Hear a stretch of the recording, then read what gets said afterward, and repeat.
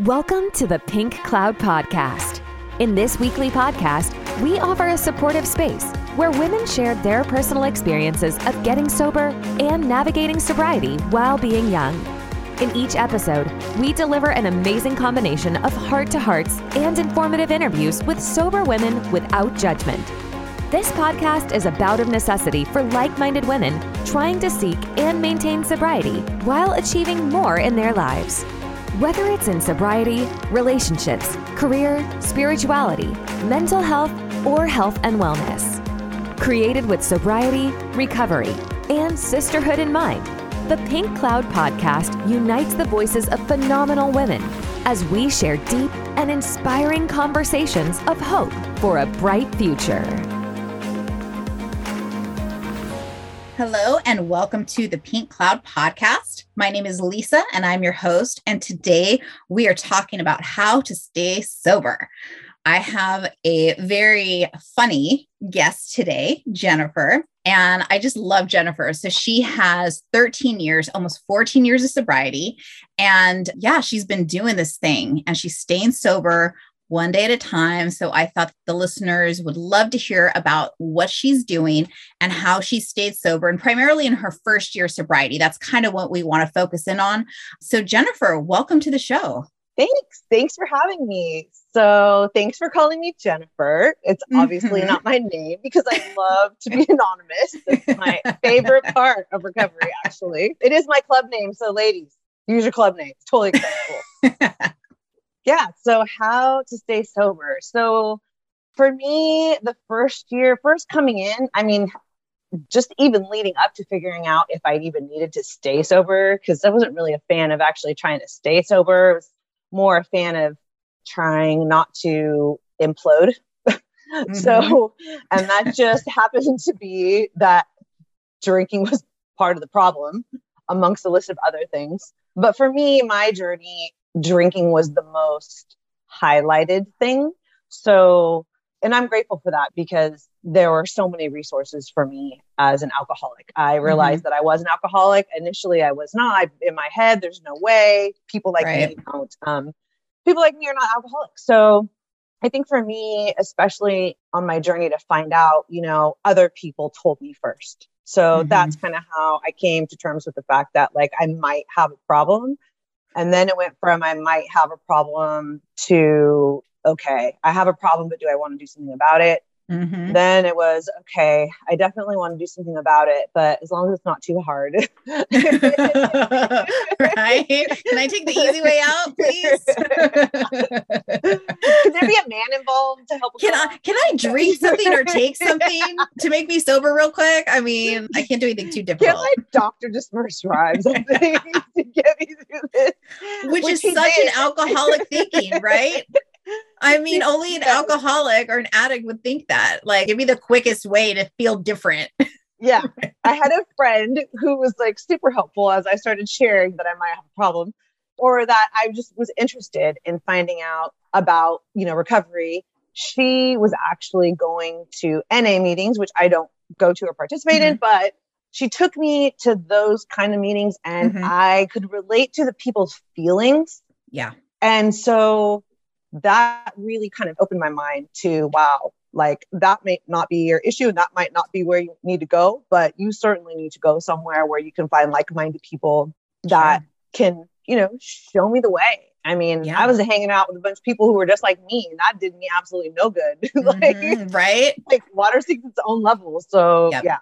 But I love that you tried one recovery program. It wasn't for you. So you tried the next and the next. And that's great because I think that that's something that people don't do. They, a lot of times will think there's monopoly on one type of recovery and they try it and they don't like it. And so then it's that they quit. Well, that's not the case. There's so many different types of recovery programs now. So it's whatever you can do to keep you sober, keep trying it.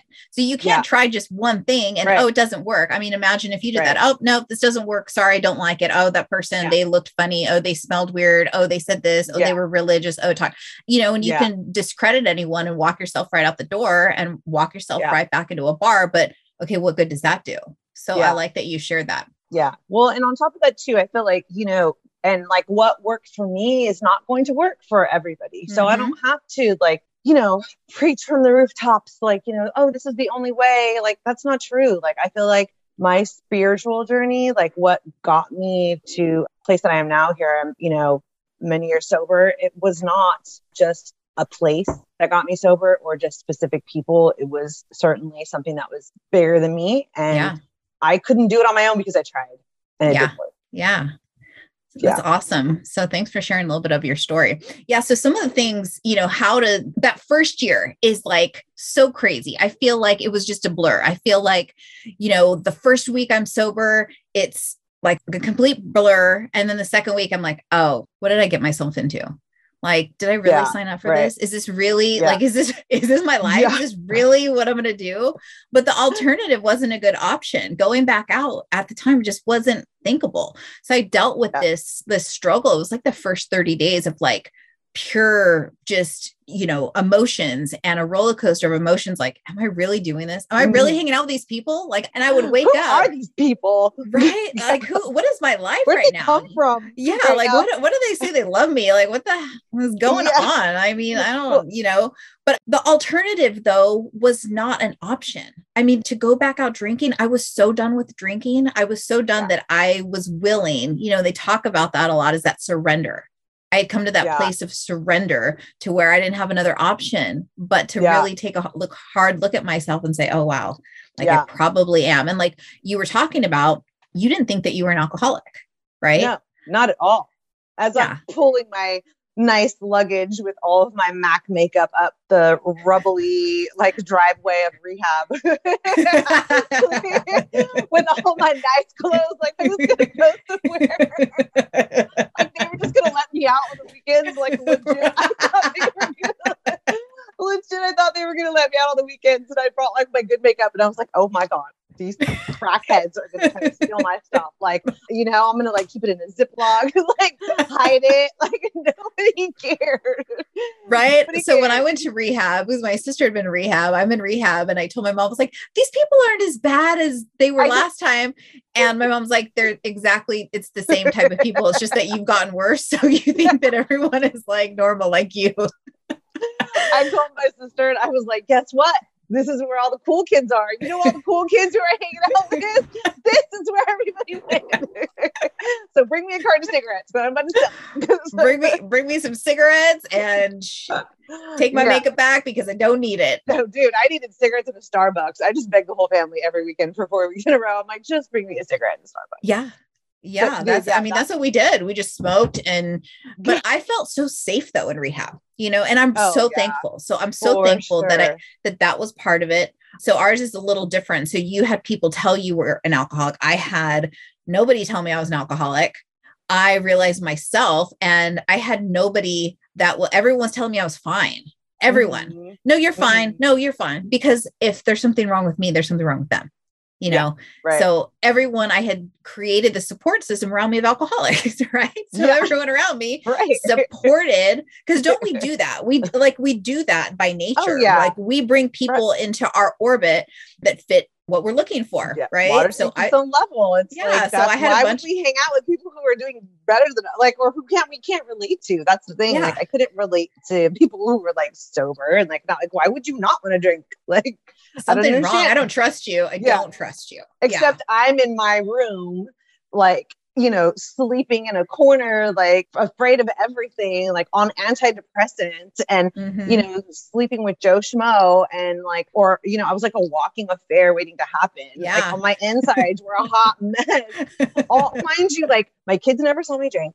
My now ex-husband never saw me drink, husband at the time. Like, everybody was telling me it was situational. I had a sick daughter. My dad had died. Like, of course it makes sense. But I knew on the inside that this was not normal. Yeah. Like, this was not. I think that's a fundamental thing with people who do get sober. They have that, whether they ignore it or not, that nagging feeling of like, oh, there's something wrong. Like, this isn't right. Yeah, like exactly. I have something that is not right going on inside here. And I could pretend, I could wear my, like you said, your MAC makeup all you want and your clothes, but there's something like just dressing up the outside to hide that inside that is like completely put lipstick on a pig. Completely broken on the inside. But so that first year, especially, I had to find, like, you had kids and you had a husband, you had a marriage. And so you had things. I didn't have a life. Like, I didn't have hobbies. Yeah. So it was so important for me, being young in recovery, to find hobbies. So I had to do that. So I had to find like other things to fill my time. Like, I worked, but that only goes so far, you work Monday through Friday. And then after that, okay, so what do you do with your time when you're single with no one else to worry about but yourself? And so I started doing, yoga, meditation, hiking. I signed up for everything. I raised my hand for everything. So every volunteer opportunity that I had, anytime I could go somewhere, I had like my first sponsor. She would take me around everywhere with her. She's like, oh, come to this barbecue. Oh, come over here. Oh, come to this thing. Like, she invited me everywhere. And like, sobriety became like, and going to sobriety outside like events was my hobby. It was like working on myself became my hobby. Yeah.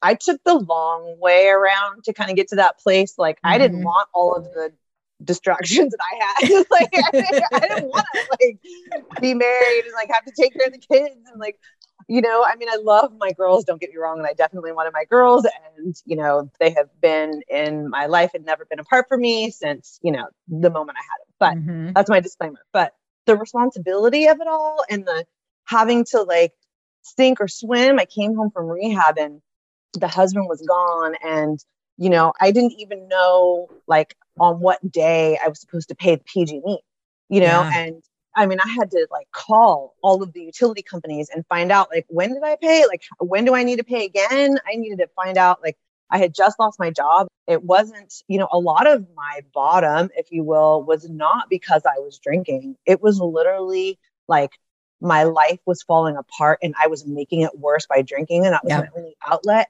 But it had to happen that way. And when I went into rehab, about 3 days in, I'm the one who put myself there. I had a fleeting memory of when I was a kid and my dad went to rehab and his job paid for it and it was the union. And so my husband at the time was also in the union. So I called the union and just said, hey, like, random question. And they were like, absolutely, we have a program for that. And matter of fact, we'll pay for it one time. And I remember thinking, why would I need you to pay for it more than once? Little did you know. Little did I know. We'll go back multiple times. I've been twice. Yeah. I loved it so much the first time. And then I found out there were like really nice rehabs that I did not go to, unfortunately. Okay, I went to county. Okay, I was a county. I was on the nice one. Okay, I went in like detox, like out of my mind. I was like, wait, what? Where am I at? How'd I get here? They looped me in at one point with mental health. I'm like, this is a little crazy. We're doing like arts and crafts, like on like cans, and people were getting cigarette butts. I mean, it was, I was not in a nice facility. Okay, well, mine was a little better than that. It was not too bad. But as far as like finding, kind of going the long way around finding like who I am and what I enjoy to do and kind of a new life and a new way, like 3 days into rehab, I had a come to Jesus moment and I completely surrendered all. And I was miserable with who I was. I couldn't stand myself. I didn't want to live. I was over myself. And that's kind of what led me up to going to rehab. And when I got there, though, is when all of the distractions were taken away from life. And it was just me and my, decision that I had to make, me and my crossroads. And rehab wasn't the crossroad. It was me. And there was the location. Then I was there is where I had the crossroad moment. And it changed everything. And I was like, yes, I'm done with me, higher power, please just help me. And I felt exactly the piece of crap that I was. And I saw what I was doing to others and how selfish I had been, etc. So and it was all blur. It was still all blur after that. I mean, I just did what they told me to do like a robot. And when I left, they were like, okay, this is what you need to start, doing for yourself. And so I just did those things. And then, I was single because my husband left and I hadn't been single in a while. So I had to learn how to do that because I wasn't very good at that either. And then I'm like, how do I do that sober? So for a while I was just getting guys drunk and then that was enough. So that's like a whole other podcast, right? Like we could like podcast. Yes. We could do a whole episode. But that's what I found my hobbies. I decided to say yes to like going on a boat. Yes. To like going to Tahoe. Yes. To like going to do fun things. And, so for me, I think that was a huge part of, the 12-step program I belong to also has sponsorship. And so the woman that was sponsoring me, I saw her at the bar that had a nightclub, and I was so happy, like, because I needed to know that I could be sober and dance. I needed to know that I could, and not be judged and not be worried about all this stuff. I was a good little church wife for so long. And I just needed to find out who I was on a non-judgmental level, So I think that's so important in finding your recovery, finding your ways. Like, there's not hard, fast rules. You know what I mean? I love that they're like, you can go out and dance. There can be alcohol. We can live in places and go to places and be around alcohol and not have to just hide from it. And like, oh, I can't ever have fun. I remember being shocked the first time I went out with a group of people who were sober like myself. And I was meeting these people and going out, and I had so much more fun than I had ever had before. Like, the jokes were really funny. They were like drunk funny, like everything about it, the camaraderie was like a real camaraderie. Okay. You know what it is for me? What I think it is, why I think we have more fun is because it's cut through the BS, right? It's not like, hi, how's it going? It's like, oh my God. Okay. Like I was snorting crack off, Johnny's, in the alley, you know what I mean? Like I was shooting up, like I was drinking this, I was shotgunning beers out of my, and whatever. Like it's all of this deep stuff. Right. So it's you don't have to like sugarcoat or like, it's not here's fake. my best self. It's like, here's my worst self. This is my worst self. Do you like me? We can see each other. Perfect. You're my best friend. You know what I mean? That's what I like about meeting people who are sober. It's like, I don't want your best side. Give me your worst. I'll give you my worst. Let's get down and dirty. And let's get like, you tell me all of your realness, and you show me your pain. I'll show you mine. And guess what? Then we can relate. And then, I see your good side. Like that's, it's so interesting. That whole thing. I remember like always asking people when I first decided like, okay, I'm done with my behavior. Like I'm done with all this stuff. Like I do want to live, and I am going to let this higher power, I am going to live by this. I will drop the rocks of the weight of the stuff that I've been carrying, even though it still hurts and all that good stuff. Like, but I will set it down and try to focus on myself and blah, blah, blah, right? Because it's too big for me anyway. And I'm not good at it. But I remember like wanting to know other people's journeys, like so much. Like I longed for like, oh my gosh, like, and I was relating to the feelings. Like, did I ever go to jail? No. Like, did I ever get a DUI? No. Like I bragged about getting out of 2 of them, I love to like, get out of shit when it comes to the cops because, because I like to get away with things. Like, and I still do. And I'm married to my best friend today. And, we like having sex outside where we feel like people could walk in any moment. And and it's just fun. And I'm married and I'm not doing like, and I know who he is. You're like, it's a husband and it's my husband. And it's not someone else's. Name. Like, who would have thought it? Like, who would have thought? Like, and then, and I'm not doing a lot of shame. I'm just walking out my own bedroom. I'm like, it's okay. Or, out of the park, whatever. But lots of self-discovery and other people's journeys. And then, being able to listen to their journeys and know that although it hasn't happened to me yet, it could. Yeah. And that was kind of also like the sombering thing. And that's the wisdom, that you get with the sobriety is like, I'm wise enough now to know that I can learn from other people's mistakes without having to do it myself. Yeah, I don't want to learn. I know enough to know that I see a story and I could relate, like, I could totally see myself doing that. Yeah. So I just won't, because I can see that. I can see how it could play out and someone else did it for me. And so I don't have to go that route. I don't have to do it to myself. And bouncing all of that, those questions about how to get sober and the questions about, what does it look like? And am I doing this thing right? And should I have done that or made a different decision? Obviously I am a spiritual person, so I go to God first, and that's just my path. And so, but, once I do that and kind of like, get real there first, then I have a conversation with the woman, who sponsors me. And then, because she has walked me through her journey, and not really her journey, but walked me through the parts of her journey that have kept her sober.